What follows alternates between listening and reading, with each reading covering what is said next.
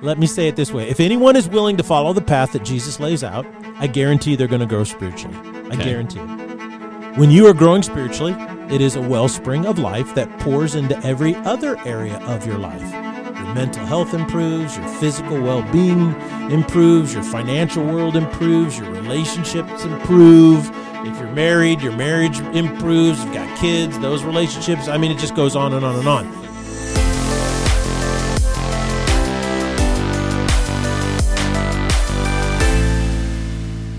Ladies and gentlemen, welcome to the Salty Pastor Podcast, a podcast that focuses on coaching you in the growth of your faith. Our world is struggling to find peace in the midst of all this chaos, direction in the midst of all this aimlessness, and purpose in the midst of no meaning. We're challenging everyone to take time to think about the point and purpose of your life. Then you will know what you believe and why you believe it. This leads to a stronger faith, and this is how you find peace, hope, and love in this world. My name is Justin Mayer. I'll be your host, but we cannot do this without the one, the only, the Salty Pastor himself, Dr. Douglas Peak. Welcome, everyone. It's so good to be here and do this study. And now we're in the last week, and we're kind of going to bring it all together. And I just honestly, ladies, keep sending emails or put comments in any way you can. Just let us know how we're doing, because we're in process ourselves. We're growing and learning and understanding. But I think the feedback so far has been overwhelmingly positive and helpful. A lot of women are saying, man, this has really been insightful and really helped me a lot. Absolutely. And this is the last week of our series Yes. for women, right? So we're moving on to a new series next week. And we've been looking at what the Bible says to women specifically, right? This is not just a bunch of Pastor Doug's thoughts or Pastor Steve's thoughts. We're taking biblical principles and truth and bringing them out so that you guys as women can see them. And the promise of Jesus in John chapter 10, verse 10, is for an abundant life for every woman. However, many women are wondering why they're not experiencing this abundant life. Yes. And research shows that a majority of women are unhappy, disappointed. They're dealing with anxiety. Meaning of life and purpose of their job don't make sense.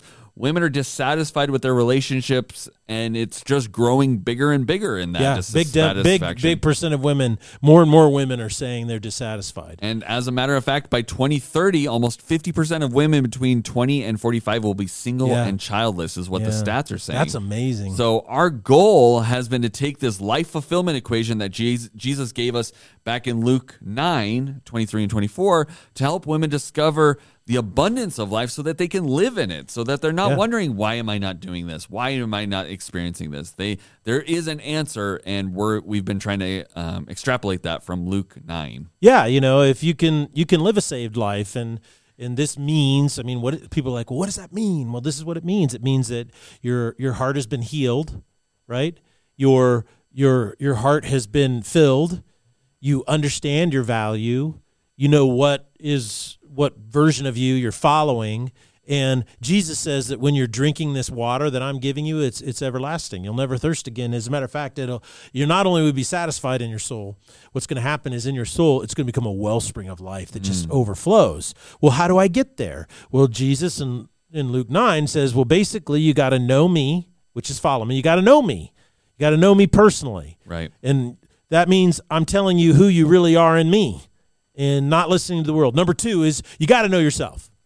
There's things about you that I've created you and designed you for, and you do so much better when you're listening to me and my version of you. But you've also got a problem, and you got to deny those things that cause you a problem. So the only way you can do that is when you really know yourself, your strengths and weaknesses, and you can discern what's right from wrong. And I don't mean morally like, oh, is it right to steal or not to steal? That's just a judgment on an activity.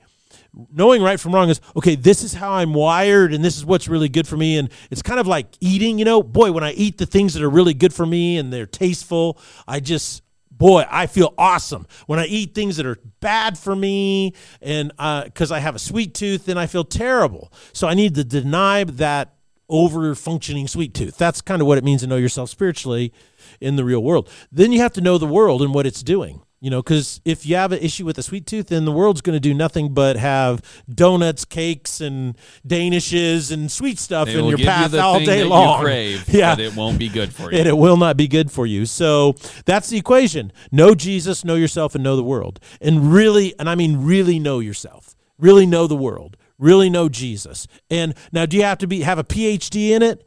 No, but you have to kind of understand the basics and start interpreting everything that happens in your life through those three lenses. And guess what? You're going to live a saved life. Absolutely. So we've spent the first 3 weeks going over each one of those statements. Know Jesus, know yourself, know the world. But we're doing another week, Pastor. So what's this 4th week going to end on? If we've already covered the 3 parts of the life fulfillment equation, we should be done. Well, okay. Let me say it this way. If anyone is willing to follow the path that Jesus lays out, I guarantee they're going to grow spiritually. I guarantee it.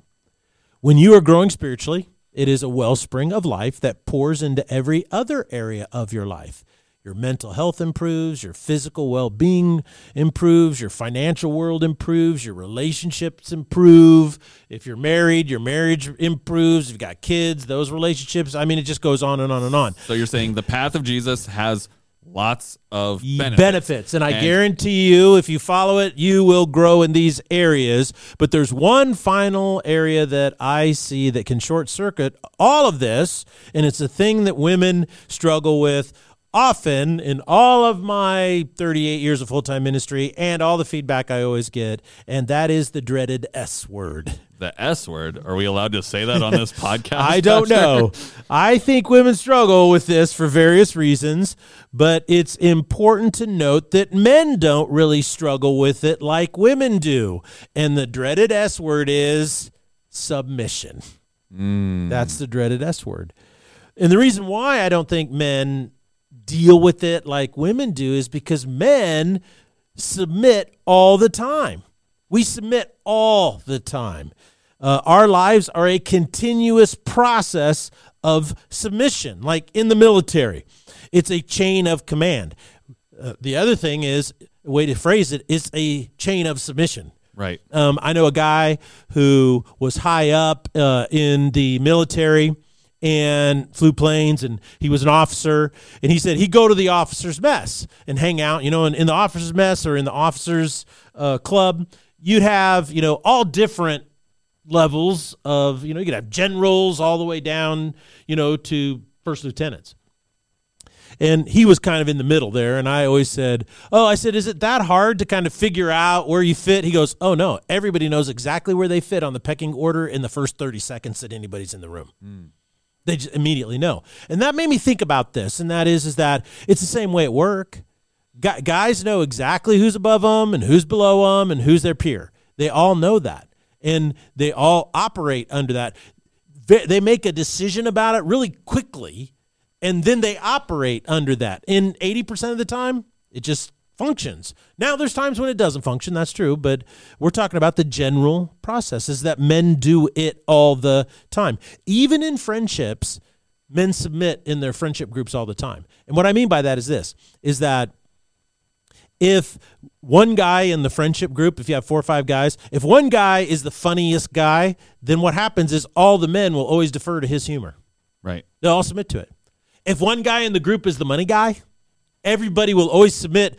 Well, Joe says we should be, buying shekels right now. Right. So all the guys will go buy shekels, right? Because see, what they do is, even though they're all friends, they all have their different areas of expertise or whatever, and in the way they deal with things. And then there's always the one friend that's like, the glue that kind of keeps everybody together, talks to everybody, knows where everybody's at. So if there's ever a problem, who do they go talk to? Well, we go over talk to Mark, because he's the guy who always knows how all this works out. You see what I'm saying? Is that even in their friendship groups, men always submit, okay?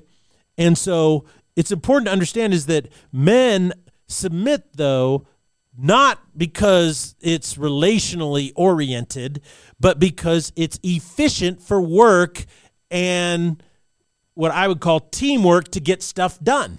Okay. And so when you go to guys and you go, okay, we're a team and this is your job, and your job, men take that on fairly easily. Yeah. We've seen it up at the men's camp. Like, we have different activities, and it's like when we were building a catapult at this last men's boot camp, it was, okay, you're in charge of pulling all the nails out of the plywood. You're going to go get this. You go find this. We're going to do this. And it's very much like task-oriented, divide and conquer, so that we can get this done in the best, quickest way possible. Yeah. It was not a debate over, well, who's who wants to or who feels this way. It was very like, you go get the nails, I'm going to do this. And because men are very, mission, Yeah. task-oriented. And so the notion of relationship wasn't the question. The question was, we're a team to get it done. So see, men can submit to that really, really easily. Okay. So we are diving into probably the most contentious thing that probably you'll talk about in this series, right, Pastor? Yes. Like, I think this is one of the words that gets used a lot, and when other pastors preach on it, it's probably the one that gets thrown around the most and maybe skimmed over the easiest, or can be used for, and I think some churches, and we've talked about this privately, there's some churches that abuse this all the word time as well, all right? the time. So I want our listeners, as you're going into this, don't think we don't know that there is a stigma around this and that there has been abuse of this word in the past. Like, we're not going into it because we're like, everything's fine with it. It's like, no, we're talking about it because there is an issue with it. Yes. When certain people have put certain terms on it and the world has made you believe certain things about this word. So Correct. That's why we're diving into this. That's why it's the dreaded S word. Well, and I think, you just made a comment that made me think of this is really important, is that your frame of reference is very important in this. And the reason why it gets abused a lot is because a lot of people think that this is designed on how you set up a society, right? But what you have to realize is that in the New Testament, the disciples were all shunned by the society, and Christians were shunned by society. And so a lot of this has to do with a situation of faith in your relationship to God. Now, the Greek phrase, be subject, oftentimes translated as submit, Yes. or we use the term submission to refer to it, appears 34 times in the New Testament. Okay? 7 of those times, so a minority of those times, is in reference to wives, meaning women who are married to men. So women who are married and have husbands. All the other references of the word be subject or submit are references to Jesus. They're references to men in regards to God, and that would include women in a general sense, right? People in the church as fellow believers. There isn't a societal reference of being subject in the New Testament, okay? It doesn't say, this is how you structure society. This is not a women you must submit to all men in your life. Correct. Subject. Yeah, The it's only not time it it's talks not a about that. societal thing. Yeah. And what's reason we get a little confused on that is because religion always tries to influence society. And so, Islam is a societal structure and an economic structure. I don't know if people are aware of that. Number 2 is that Roman Catholicism is a societal structure, and it was a societal structure for a long time until the Reformation came along. And then the Reformation initially, Protestantism was a societal structure. Right. And it was intimately wrapped up with the Church of England. But Right? we have to make sure we're looking at it from purely Yes. one segment of that. We are not looking at the societal portion of it, right? That's correct. And so it didn't really become the capacity to understand it in its purest form, I think, until America came into existence, because that was the point where we were saying, well, we take principles from the scriptures, right, and to build a society, but we want faith to be something that people pursue on their own. Right. I call this the doctrine of non-coercion. So that's really important. So let's just read real quick the 7 references, okay? 7 references of Be subject that Of is wives and directed husbands. to wives in regards to, and you'll notice when I read these that it always talks about wives. It does, right, in their husbands. Ephesians 5:22. Wives, be subject or subject yourselves to your own husbands as to the Lord. So he says, you've subjected yourself to the Lord in faith, subject yourself in the same manner to your husband. For the husband is the head of the wife, as Christ is also head of the church, he himself being the Savior of the body. But as the church is subject to Christ, so also wives ought to be subject to their husbands in everything. Colossians chapter 3, verse 18. Wives, be subject to your husbands as is fitting in the Lord. Titus chapter 2, verses 3 through 5. Older women likewise are to be reverent in their behavior, not malicious gossips, nor enslaved to much wine, teaching what is good, so that they may encourage the young women. Okay, what are they supposed to encourage young women in? To love their husbands love their children, be sensible, pure, workers at home kind, being subject to their own husbands, so that the word of God will not be dishonored. 1 Peter chapter 3.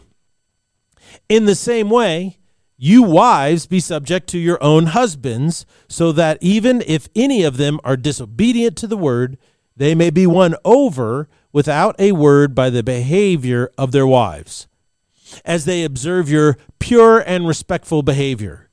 Your adornment must not be merely the external, braiding the hair, wearing gold jewelry, or putting on apparel, but it should also be the hidden person of the heart, with the imperishable quality of a gentle and quiet spirit, which is a precious in the sight of God. For in this way the holy women of former times who hoped in God also used to adorn themselves, being subject to their own husbands. Just as Sarah obeyed Abraham, calling him Lord, and you have proved to be her children if you do what is right, without being frightened by any fear. So Peter is saying that the path to winning your husband is to learn how to be subject, and you can be subject if you are not frightened by fear. So let's go back to why I think women struggle with this more than men. If you're a woman and you know yourself, you understand there is a part of you that desires or is driven or influences you towards your husband. I mean, you think about your marriage relationship, you talk about it, analyze it, invest in it, read books about it, talk with friends about it, seek counsel, and more about this relationship. Sometimes for women, their greatest joy is to go out with their husbands and talk about their relationship, right? All of this effort begins to result in a process I call the Husband Improvement Program. Specifically, the mission of the Husband Improvement Program is to change him into what you believe is a better version of himself. So you're motivated by a desire for your husband. You're motivated by love for your husband, and you see a better version of him in your own mind. And so, unbeknownst to you, you embark on the Husband Improvement Program. Okay. And so you're getting married, aren't you, Jesse, in 3 weeks? I am getting married very soon, yes. Very soon. So that comes with the deal. Just so that you know. well, that she'll be motivated for that. And we talked about that this is what the curse does, that your desire is not a bad thing, but when desires become expectations, that opens the door to the world's influence to taint the marriage relationship and the intimacy. Unfortunately, this problem with the Husband Improvement Program and your motivation of love and desire for him has a barrier. And you know what the biggest barrier in the Husband Improvement Program is? What? The husband. Okay? Husbands begin to resist. Now, we could go and talk about that. I could do 3 or 4 salty pastors on why men resist. But go back and listen to some of the old series on men, and you'll see why. Men start to get angry. They ignore their wives. They just stop listening to them. They get passive aggressive. They resist. They can even go so far as to act out. They'd rather spend time with their friends on their weekend than be at home. Some guys will go out and get drunk, right? And overdo it. In the end, ladies, wives in particular, when this happens, you feel unloved. You are not happy, right? You're frustrated. He won't become better, right? And part of being better means learning how to meet your needs. And so you're frustrated that he won't meet your needs. You feel devalued. It's like he doesn't love me enough. I'm wired to be agreeable. That's feminine. I'm wired to understand your needs. I'm wired to want to meet your needs. Why can't you be that way? Why are you not reciprocating? Yeah. And so what ends up happening, ladies, and I'm just trying to analyze the actual reality, is that you feel devalued. He doesn't love me enough, right? And so you begin to shut down. You shut down sexually, and you can start communicating disrespect to him because you're hurt that he doesn't love you enough to change, right? That he won't get with the program. In marriage, when it comes to intimacy, I call this losing. This is losing. And this is the influence of the curse in your life. I know it's salty to say that, but I'm just trying to be forthcoming and direct and biblical. The curse wants you to lose. The curse doesn't want you to win. Okay? Your desire will be for your husband. You have desires, and because they are rooted in love, how can your desire for him be wrong? Therefore, your desire will be for your husband, but he will rule over you. And remember, as we stated in the second message in the series, this is a Hebrew idiomatic expression. And it basically means all of your effort to change him won't work. As a matter of fact, the harder you try, the worse it gets. And the more hurt, lonely, and devalued you will feel as a woman. What if I could propose, ladies, a way that you could win? It's not my way. It's God's way. A way to love your husband in a way that grows him into that incredible version of him that you see, while at the same time not allowing the influence of the curse to destroy, undermine, or create defensive barriers within your husband. Would you be willing, ladies? This sounds like a cheat code. To grab a hold of that key, to know how to win, all right? And the key that unlocks the winning, the victory, the overcoming in this environment is understanding the mystery of submission. Okay, normally this is where I would comment, but I'm just kind of on the edge of my seat, and I just want to know. So I could draw this out, but I think everyone listening is probably saying, yes, Pastor, we want to know what this key to this promised version of how to have a healthy, growing marriage is. So yes, tell us more. Well, the mystery of submission is something you really got to understand, all right? First of all, you have to understand its nature. And like this whole series nature of submission, yeah, is what we've done is we said, look, you got to know Jesus, right? You got to know yourself. You got to know the world. And that's the key to. So you really got to understand or know submission. What is it? Just real quick, if you have a pen, you want to write them down, or you can go back and listen.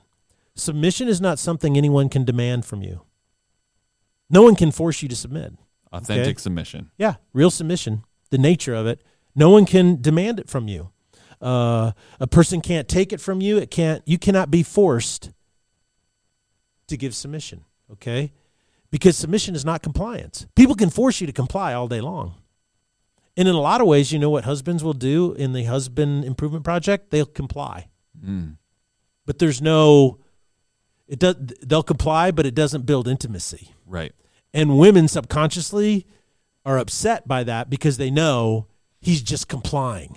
He's not really doing it because he loves me, which just burns you up even more, It reminds me of a story you told me about a little boy once can you want to tell that story really quick? Well, his teacher said, you better sit down.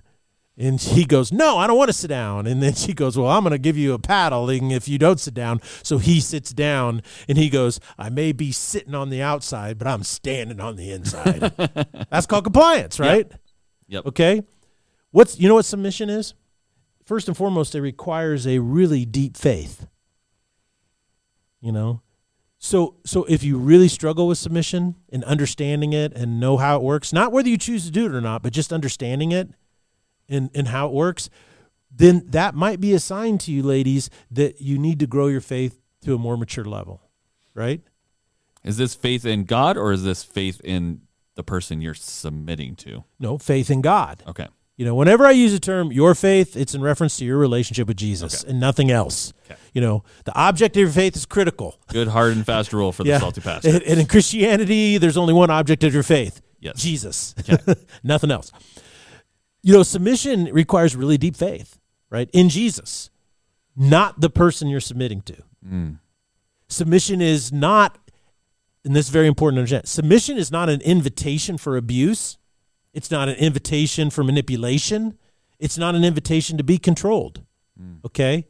It's none of those things at all. Submission is an act of love based on the knowledge of how God has wired men, particularly your husband. This is why I love the phrase, be subject to. Now, if you've been influenced by the cultural ideology out there, which is a 99% chance you have, because we all have, you see relationships, even intimate relationships, as power struggles, right? Who can make this decision, right? And why can he make it and I can't make it? Okay, that's called a power struggle relationship, okay? Therefore, any instruction to subject yourself is considered evil, because in a relationship that is a power struggle, right? Guess what? Submitting is evil, because that's giving up, or you're going to be taken advantage of. And there's a winner and a loser. Yeah, there's always a winner and a loser. Okay? And guess who is the, if you lose, who's the winner? Your husband. Right. So he's the oppressor of you. Right. Well, this is a complete misunderstanding of the phrase to be subject to. It's not about power. It's about the universe. It's not about power. The reason we feel this way is because of feminism and Marxism, cultural Marxist ideology. And what Marxist ideology does, and why it's so evil and destructive, is it takes the beauty and the wonder of the universe and how it operates and tries to reduce it down to its most basic thing, So it takes Italian food and turns it into bland oatmeal. Right. This beautiful, wonderful, of all it's meant to be is that, just, soak these oats in water and eat it. Right. Why? Well, it's sustenance. It'll keep you alive. Yeah, but this is not living. Right. If you told an Italian that, they'd go, "Why? You're crazy. I'd rather die. Give me Italian food or give me death." Yes. Why? Because you see, it's a difference between living and sustenance and life, or basic drive. And so submission is being subject to is not about power struggles in relationships. It's about the universe. It's about how the entire universe functions. So being subject to your husband is a spiritual instruction. This is really important to understand. It's a spiritual instruction. If something is spiritual in its orientation, what is it dealing with? It's dealing with your soul. And the entire spiritual universe, as well as what? The entire material universe. So Jesus is like, don't be afraid of the guy who can take your life. Be afraid of the one who can steal your soul. Yeah. And so seek first the kingdom of God and its righteousness, your soul. And then what happens to the material universe? All these things will be added unto you. If you drink this water from this well, you'll thirst again. But if you drink my water, what happens? You never thirst again. So being subject to is a spiritual instruction. That's very important to understand, because it deals with everything, how the spiritual and material universe function. So people are saying, okay, Pastor, I get that. What do you mean? Well, this is what it means. It means that you're going to take your knowledge of the universe and how it works, your knowledge of God and how he works, your knowledge of yourself and how you're wired, and you're going to combine that with the knowledge of your husband, who he is, what makes him tick, in order to influence him in a way that is beneficial outcome for the both of you. Okay, so you're basically, to sum up this first point of unlocking the mystery of how submission can really understand its true nature. Yes, understanding its true nature is to understand kind of these rules that you've given us of what submission really is, because the word has been twisted, turned, redefined, and changed by society, culture, political, whatever, so many times that you hear the S word and you go suddenly, I have an opinion about it. And what you're saying is, it is not something anyone can demand from you. It's not something that someone can take or force on you. It is not compliance. It requires deep faith. It is not an invitation for abuse, manipulation, or control. And it's an act of love based on the knowledge of how God has wired men, especially your husband. So tell me another barrier that's keeping people from understanding submission and the mystery. Yeah, I think, just to kind of, as you encapsulated that really well, is that, what submission does is it unlocks the strength and the best side of masculinity. Okay? And so if you approach masculinity in a threatening way, right, then that brings out the worst parts of masculinity, right? Because masculinity is meant to provide and protect, okay? So if you're wired to protect and you perceive a threat, what do? You protect. You protect, meaning you get defensive. Right. You defend, right? And so what a lot of women, I think, because the word submission, right, is so misunderstood, and it's reduced to this level of power struggle instead of seeing it. There's all this above it is that they don't understand that sometimes just the way you approach your husband, right, is I want to approach him in a way. I need to phrase this in a way because he's wired a certain way. I need to appeal these things. Isn't that what you're asking him to do in a way? Isn't it when you ask him, ladies, to say, I want him to love me this way because I feel more loved, and he goes, okay.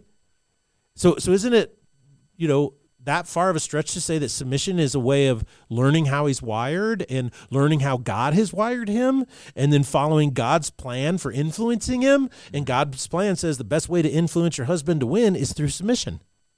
Okay? Now, so you've got to understand how faith in God's answer to winning in your relationship is a standalone endeavor. It's standalone. What does that mean? Well, if another person's behavior is necessary for you to follow the Lord, then is your faith real? If another person's behavior is necessary for you to follow the Lord, then is your faith mature? Is it really real? Just as someone who's in charge of, and I've heard this before, is, well, I don't like the music being sung in worship, or I'm going to a different church because I like their music more, and that's the only way I can connect to God. When I hear that phrase, I go, well, then maybe you need to work on how you talk to God, because if only a certain kind of music allows you to connect to God, then I think you might need a deeper relationship than you are. It's not a real mature faith. There's preferences, and that's fine. But if you tell me I can't connect to God because the music isn't the right kind of music for me, I think that there's a deeper issue. And what you're saying is there might be something similar here of if you can only follow the Lord based on somebody else's behavior, then there might be a lack of depth in your... Exactly. Well, doesn't forgiveness work this way? Where does it say in the Bible that, well, you wait for someone to say they're sorry before you forgive? Then no one would ever say you're sorry because you're always waiting on the other person. Where does it say that you forgive after the person has been arrested and punished and is in jail to forgive?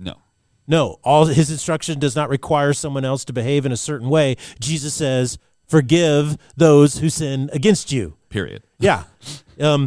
Like kindness, right? Okay, he just says, be kind to one another. He doesn't say, be kind when the other person is kind first or deserves kindness, or you have compassion for them because you've learned their history and their story, and now you're brokenhearted over the fact that they're struggling with this. He doesn't say that. He just says, be kind. The most common comment I hear from women, not all women feel this way, but a vast majority do, is that I would submit to my husband if he gave me something to submit to. Or another version is, I know I'm supposed to submit to him, but he's supposed to die for me like Christ died for the church. So what she's really saying, ladies, and I know this is salty, what you're really saying if you feel this way is that my submission is contingent upon his behavior. And is that really an act of faith? No, it's not. No, it's not.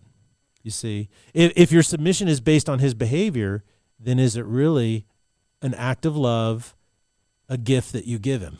No, it's transactional. It turns into, well, I will do it if blank, right? And so those contingencies, those transactions, it's like last week we talked about this in our podcast on the world where you said someone had this woman had $50,000 of reasons to say no, and it's like, okay, well, if you're not willing to bring that in and say, this is ours, I'm reserving this for if you earn it, or once I feel like we're actually good, then you can have this, right? That's the same thing, is once you've earned it or whatever, and it's like, okay, well, but then that's no longer an act of love, it's I earned it, right? Yeah. It's not a gift anymore. Same way we can't earn the forgiveness we've gotten from God. That's right. He doesn't wait to give it to us just because we've earned it. Otherwise, we would never have gotten it. Because faith is a standalone endeavor. It's between you and God. And what do we always say here on the Salty Pastor? Are we here to tell you what to think? No. Are we here to tell you what to do? No. Why are we here? To help you grow your own faith. Yes. Because what I think about your faith is absolutely irrelevant. Right. It doesn't matter what you think about your faith, because what you believe is one of the most important things about you. So our outline says you have 3 barriers for understanding the mystery of submission. We've done 2. Give me the third one.